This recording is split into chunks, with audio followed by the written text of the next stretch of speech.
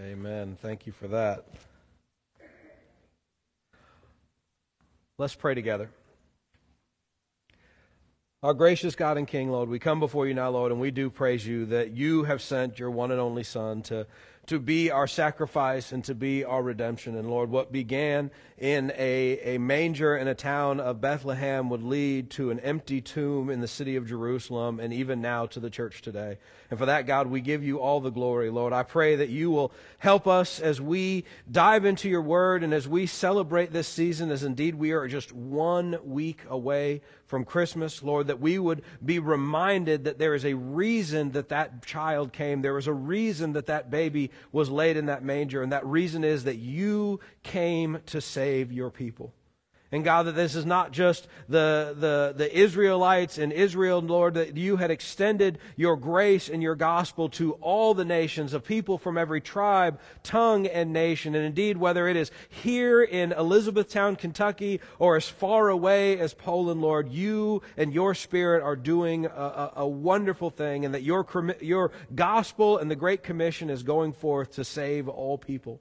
Father God, I pray that you will constantly put a burden on our heart to hear and to minister to other people, that we will support groups like the International Mission Board through the Lottie Moon Christmas offering, and that, Lord, through all of this, whether it is celebrating as we do today and throughout this next week or two, but and on through our lives, Lord, that we would be witnesses to the gospel of Jesus Christ to all those who would listen. So God, even now, we ask that you would prepare our hearts to hear the good news of the gospel and our part in the good news of the gospel, and that, Lord, you would transform us today so that we might be used by you for your kingdom and for your glory. Lord, we ask these things in Jesus' precious name. Amen.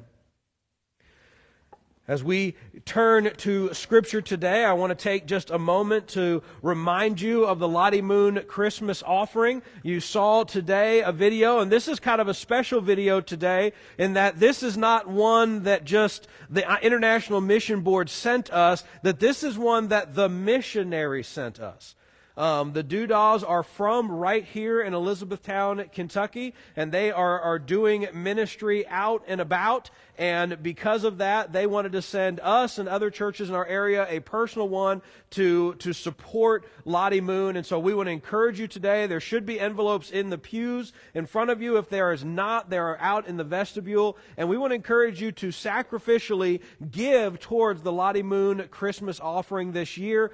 Every single cent that you give towards Lottie Moon goes towards helping them do what they do. It's going to provide the resources, the materials, the gas in their car, whatever it is that they might need to share the gospel with people, whether it be in a place like Poland or down in Brazil with our mission partners down there, and really throughout the globe. And so I want to encourage you to give to that. I also, and the reason I'm stopping to mention this today, we're also going to do something today that I want to give you a heads up on. We had a family that our church is connected to, had a house fire just a few days ago, and their house burnt down, and it was a total loss. They live in the area. They're actually down in LaRue County. And imagine for just a moment, you're a man and a woman. You are not only taking care of your mother, but also taking care of your grandchildren. And then your house burns down about a week before Christmas. They have some needs. I think that's to say the least. And they praise the Lord. They had a home that they could go into, but they don't have clothes. They don't have Christmas stuff. They don't have any of that stuff. And so we as a church are going to collect a love offering at the end of the service. If I can get a couple of deacons to be out in the back with a plate. And as you feel led to give, I would encourage you to do so. And we're going to take all that money and we're going to make sure that it gets to them so that they can buy clothes, they can buy Christmas stuff, whatever they might need. And we want to help them with that and just pass on the love of Christ to them today. Now, having said all that, let's get into our text today. Please turn with me to Matthew chapter 2, and we're going to be reading verses 1 through 12. This should be a familiar passage to us as we are continuing our study, looking at people that come in and out of the Christmas stories that we know and love. If you are able, please stand for the reading of God's Word. And we're going to read Matthew chapter 2, starting in verse 1 and reading through to verse 12. And the Word of God says this. It says, "Now after Jesus was born in Bethlehem of Judea, in the days of Herod the king, Magi from the east arrived in Jerusalem, saying, 'Where is he who has been born King of the Jews? For we saw his star in the east and have come to worship him.' When Herod the king heard this, he was troubled, and all of Jerusalem with him. Gathering together all the chief priests and the scribes of the people, he inquired of them where the Messiah was to be born. They said to him, 'In Bethlehem of Judea, for this is what has been written by the prophet. And you, Bethlehem, land of Judah, by no means least among the leaders of Judah, for out of you shall come forth a ruler who shall shepherd my people Israel.' Then Herod secretly called the Magi and determined from them the exact time the star appeared. And he sent them to Bethlehem and said, 'Go and search carefully for the child. And when you have found him, report to me so that I too may come and worship him.' After hearing the king, they went on their way, and the star which they had seen in the east went on before them until it came and stood over the place where the child was. When they saw the star, they rejoiced exceedingly with great joy. After coming into the house, they saw the child with Mary his mother, and they fell to the ground and worshipped him. Then, opening their treasures, they presented him gifts of gold, frankincense, and myrrh. And having been warned by God in a dream not to return to Herod, the Magi left for their own country by another way." Please be seated. I was struck in the passage as we read it this morning and as I was preparing for the message when it says that these Magi, these people from the east, came to the place where Jesus was, and it said they fell to the ground and worshiped him. Imagine this for just a moment, what a scene this might have been, that these ruling people, these people, very high-class people, show up in this little town of Bethlehem, and they enter just an everyday run-of-the-mill home and find this woman who is an everyday woman with a child that is just another of the many children in the town of Bethlehem. And these great and wealthy foreigners suddenly fall to their knees and begin to worship a child. Many believe this is a fulfillment of what we read in Isaiah chapter 60 that says, "Arise, shine, for your light has come, and the glory of the Lord has risen upon you. For behold, darkness will cover the earth, and deep darkness the people, but the Lord will rise upon you, and his glory will appeal to you. Nations will come to your light, and kings to the brightness of your rising."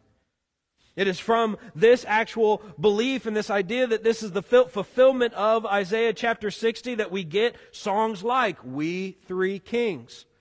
So if we look at Matthew 2, we recognize that they don't say then three kings came from the east, but rather these Magi.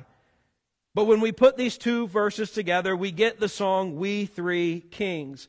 Even though our passage mentions Magi and doesn't actually mention the number three, but rather that there were three types of gift given. However, there is more going on in this passage today than just the fulfillment of this one prophecy.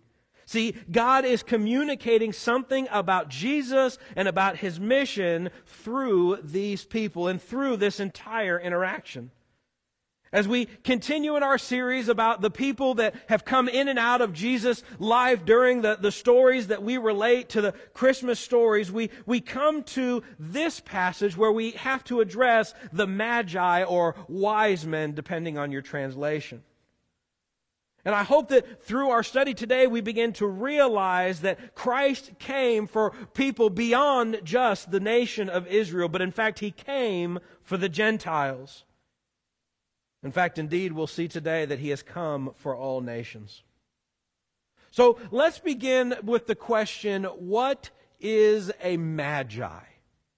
Because that's not a word that we necessarily know, and most of us either know them as the wise men. You undoubtedly have your nativity here as we do, and the wise men are there. You might be one of those nativity purists who don't think that the wise men should be there because it's highly likely that the wise men did not come, the Magi did not come until years later. I believe that, but we thought it would be really weird if we put the Magi in the back of the building and said, well, they're not there yet. But nevertheless, we know who they are, we sing the song, we see them in our nativities, but we really don't know what a magi is. There's a lot of tradition surrounding these men.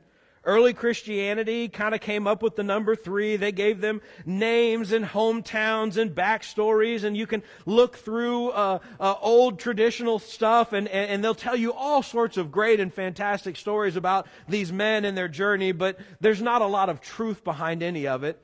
It is the church trying to come up with stories and undoubtedly probably creating holidays to go along with them. Most of the stories come later, and it's highly unlikely that there's any historical accuracy to them. But there are some things that we can pull from our text today in order to understand what these magi are. And one of the kind of the most significant things is the word magi itself. The New Testament is actually written in Greek, but the word magi is actually not a Greek word. That in reality, they had to borrow the word probably from what they actually were in order to kind of understand who we're dealing with. The word magi is actually coming from the neighboring language to the east. This is not that different for us. We, in the English language, do lots of things to kind of borrow words from other people. We use words like Wanderlust, which is from my, favorite German language. We also have things like hors d'oeuvres, which we're going to be serving at the open house today. And, there's words like suave, which best describe people like Matthew in the back. This word magi actually comes from Persia. And Persia is immediately to the east. In Jesus' day, Persia was part of the Parthian Empire. Today it would be present-day Iraq and Iran. The word that we have borrowed into the Greek is actually designated of a religious class or a religious caste within Persia that dealt with all things spiritual and religion, which included astronomy and astrology, or the interpreting of stars. It is very likely that Daniel himself was the leader of this group of people. We can actually go to Daniel chapter 2 and read these words. It says, "Then the king promoted Daniel and gave him many great gifts. And he made him ruler over the whole province of Babylon and the chief prefect over all the wise men of Babylon." The word wise men that we find here is in the Hebrew, and it's just a word that means wise men, but it is probably meaning this caste, this group of people that were the religious leaders or the religious holy people of the kingdom of Babylon. We realize that these people were Gentiles who probably barely had a working knowledge of the Jewish faith, of the Jewish faith, what the Messiah might be, but they still fell down and worshiped the child who that they believed was the king of the Jews. This leads to the question, what should this mean for us today? Why is it that these magi, these star readers, these holy people, or not holy people, these kind of religious people who came from the neighboring empire, who came to worship Jesus, what should this mean for us today? The first thing I think we should learn from our passage today is that God has always been for the nations. Throughout Scripture, we see time and time again that God's power, sovereignty, and His love has always extended to all people. And I want us to think about that when we think about the Great Commission and Lottie Moon and all that we do as a church. We have to remember that God's heart has always been for the nations, for all people of the earth. Going all the way back to Abraham and the covenant that God made with Abraham, we read this in Genesis 12. "Now the Lord said to Abraham, 'Go forth from your country and from your relatives and from your family's house to the land that I will show you, and I will make you a great nation, and I will bless you, and I will make your name great, and you shall be a blessing. And I will bless those who bless you, and the ones who curse you I will curse, and in you all the families of the earth will be blessed.'" Even from the very moment that God made his covenant with Abraham, who would be the father of the Jewish people, he said, but all the nations will be blessed through you. Moving forward, we could go to the Exodus event, which we might look at and we might say that this is clearly a thing that happened to Israel, that God redeemed Israel, the nation of Israel, for himself. And yet, look at Exodus 19. It says, Moses went up to God, and the Lord called to him from the mountain, saying, Thus you shall say to the house of Jacob, and tell the sons of Israel, You yourselves have seen what I did to the Egyptians, and how I bore you as eagles on eagles' wings, and brought you to myself. Now then, if you will indeed obey my voice and keep my covenant, then you shall be my own possession among the peoples. For all the earth is mine, and you shall be to me a kingdom of priests and a holy nation. These are the words that you shall speak to the sons of Israel. Even in this passage, we have the idea that God is presenting that you are going to be a people for myself, and that you are going to be my priests to the nations. That you will be my representative, my intermediary, that you will be the one that will take the name of the Lord with you into the promised land, so that everybody who knows you and interacts with you will realize that there is a God in Israel who is sovereign over all. Even in the Exodus, God's intention for Israel was to be a witness to the glory of God to all the people. We can go to the prophets. In Isaiah chapter 25, we read these words, that the Lord of hosts will prepare a lavish banquet for all peoples on this mountain. A banquet of aged wine, choice pieces of marrow, and refined aged wine. I like that he says wine twice.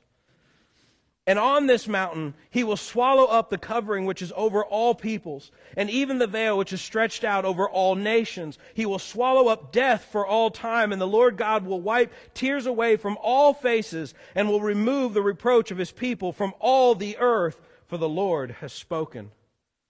As the old saying goes, I think made famous in Liberty University or Liberty Seminary, is that all means all, and that's all means. And notice how he says that this is for all peoples, all nations, all faces, and that death will be removed from all. See, again, the vision was not that just that the Messiah would come, and that when the Lord returned that he would redeem a small people that was the nation of Israel, but that the good news of the gospel of redemption and the forgiveness of sins was for all peoples. Finally, we can even look at Jesus' own genealogy. If you have your Bibles open to Matthew chapter 2, you can just turn the page to Matthew chapter 1 and see this genealogy of Jesus. Now, I wanted Bob Moore to come up and read it for me, but he refused, and I still don't know why. But as you look at the genealogy of Jesus, I want you to notice two names. In verse 3, you see the name of the woman Tamar.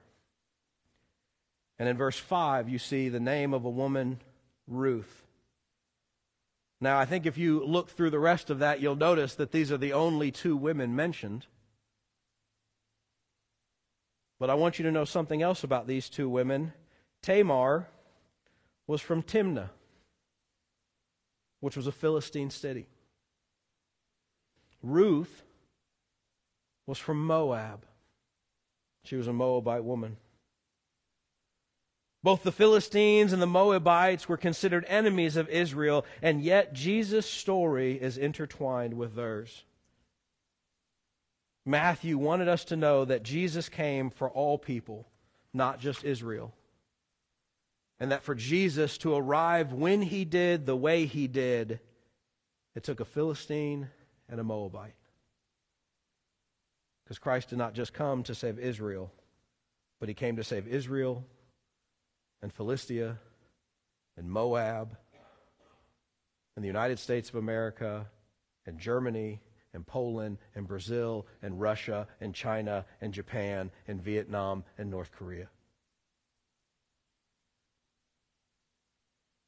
That brings us to the Magi. And I think it is so interesting that while the shepherds who watched their flocks by night got to be there when Jesus was born. It was the Magi, these Gentiles coming from the next country over, Iraq and Iran, that the Scriptures tell us specifically bowed down and worshiped him as the Christ, Emmanuel, God with us. Even today, God is drawing people to himself. And God's heart for the nation means that God is calling the nations to himself. We do not know for certain how the Magi knew that this star over Bethlehem belonged to this King of the Jews or the Christ. They don't give us the charts and the things. They don't give us the Eastern prophecies or writings that may have existed, but we can probably likely deduce that it was Daniel who told them of the Messiah. If we go to Daniel chapter 9, we read these words in verse 25. He says, "So you are to know and discern that from the issuing of a decree to restore and rebuild Jerusalem until Messiah the Prince, there will be 70 weeks and 62 weeks, and it will be built again with plaza and moat, even in times of distress." See, Daniel was already making these prophecies about this Messiah that was to come and this Son of Man who would be there. And I imagine some of those writings began to linger and stay in Babylon.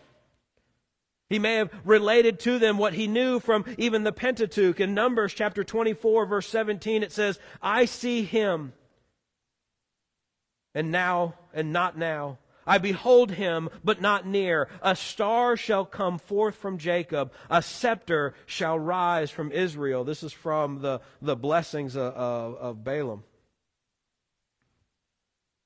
And he may have related this to them, and they said, "Listen, what we know is there's going to come a time where this country to the west of us that they know as Israel is going to have a new king, and there'll be a star related to it, and this is about the time it's going to happen." And all of that put together, suddenly a star appears in the west. And all of their writings and all of their things point to the birth of the King of the Jews. We do know that God used this special star to bring them to his Son. And we hear even today of how God works in the hearts of men to bring them to Jesus. See, what's so fascinating about this is these people did not really know anything, and yet they saw the star and they had just enough knowledge to say, "I need to go." And what's amazing is we still hear stories like this today. Nick Ripken, in his book, Insanity of God, writes this story about a man named Pramana whose life was falling apart. It says, after seeking the help of his local imam, this man lived in a Muslim nation, he began praying and fasting. One night he heard a voice that said, "Find Jesus, find the gospel." The voice went on to say, "Get out of bed, go over the mountain, down the coast to a certain city. When you get to that city at daybreak, you will see two men. When you see these men, ask for a street. And when you find that street, look for this specific number." I'm keeping it general for our purposes this morning. "Go to the door and tell them why you've come." The man did exactly as he was told, and as he got to that certain house on that certain street, he knocked on the door, and a man opened up and he said, "What do you want?" And the man said, "I need you to tell me about Jesus and the gospel." And the man looked at this man who'd had the dream, and he said, "Do you really think I'm that stupid?" He says, I know that you guys are looking, that there's people in this town looking for Christians so that they can persecute them and arrest them, and there's no way I'm going to fall for this trap." And he goes, whoa, I don't know anything about a trap. And he told him, "I had this dream, and the dream told me to do this, and here I am." And the man welcomed him in and began to tell him about who Jesus was and what the gospel was. And ultimately, he began to give his life to Christ and to follow the Lord And not only did he get saved, but his family got saved. And he returned to his home village, a follower of Jesus and a missionary to his town. See, God is still calling people to himself. See, even as we are here this morning, there are undoubtedly people at Target and Walmart and Rural King and Kohl's and anywhere else people shop for Christmas stuff. And as they are walking around and buying their stuff and frantically trying to hide it from their kids who may be in the shopping cart with them, because mothers, you all know how you've done that, they're hearing overhead sounds like, "Oh, little town of Bethlehem." And God is calling them to himself. And these people work with you. And these people bring their kids to your daycare. And these are the people that you're going to interact with is because they work at the restaurant that you like to eat at, or they're your neighbors right next door. And God is calling them to him. But then the most exciting part is, even though God is calling them to him, he's wanting to use us to share Christ. If we look at the story of the man that had the dream, we recognize that God called him to himself, but it was still a follower of Jesus that ultimately shared the good news of the gospel with him. And that is where we come in as well. See, we are called to share. Unknowingly, even with the wise men as they came to introduce themselves to Herod and said, "We are here because of the star, and we have come to meet and to worship this new King of the Jews." They still had to go to Scripture to say, "Oh, you need to go to Bethlehem." And God has put us in a position even today to go and to tell people the good news of the gospel. Christ came for Gentiles like these magi in our passage today. And through Jesus, God has made a way for his people from every tribe, every tongue, and every nation to follow him. And while he is drawing them to himself, he has still commissioned us to make him known to them. And there is no better time than right now. In just a few short days, on Wednesday, we will be celebrating our candlelight service. Our last big time to gather together before Christmas Day in order to direct our attention to the good news that Jesus has come. But will you allow God to use you to bring people to himself?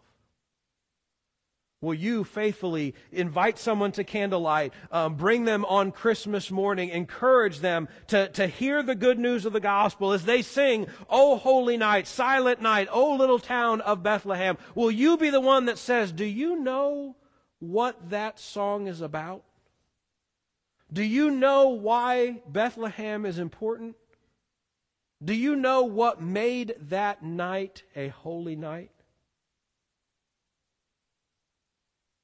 And will you share the good news of the gospel with those who need to hear it?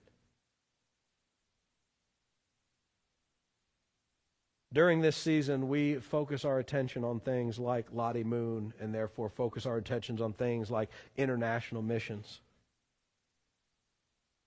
And a passage like this is a reminder to us that God is calling all of us to be used to bring the gospel to the nations. He is calling us to pray. He is calling us to give. And he is calling us to go. And for some, that does mean surrendering our lives to missions and going to the far-off places like we've seen in our video today, and many of you have done as you've gotten on airplanes for short-term mission trips or all different kinds.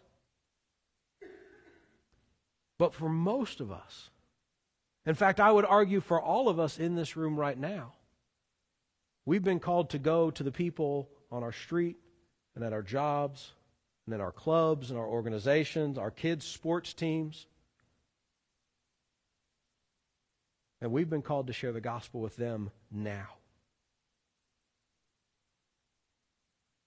And we don't need to worry about what we're going to say, or whether how they're going to respond, or whether they're supposed to hear the gospel or not. All we need to know is that God is drawing people to Himself.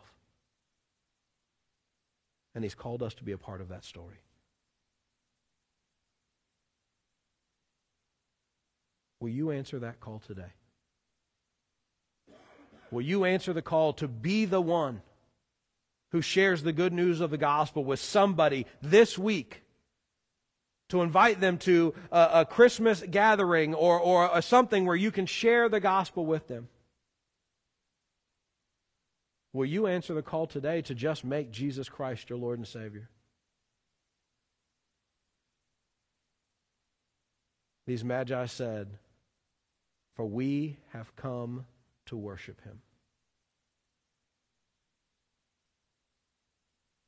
Will you do that today?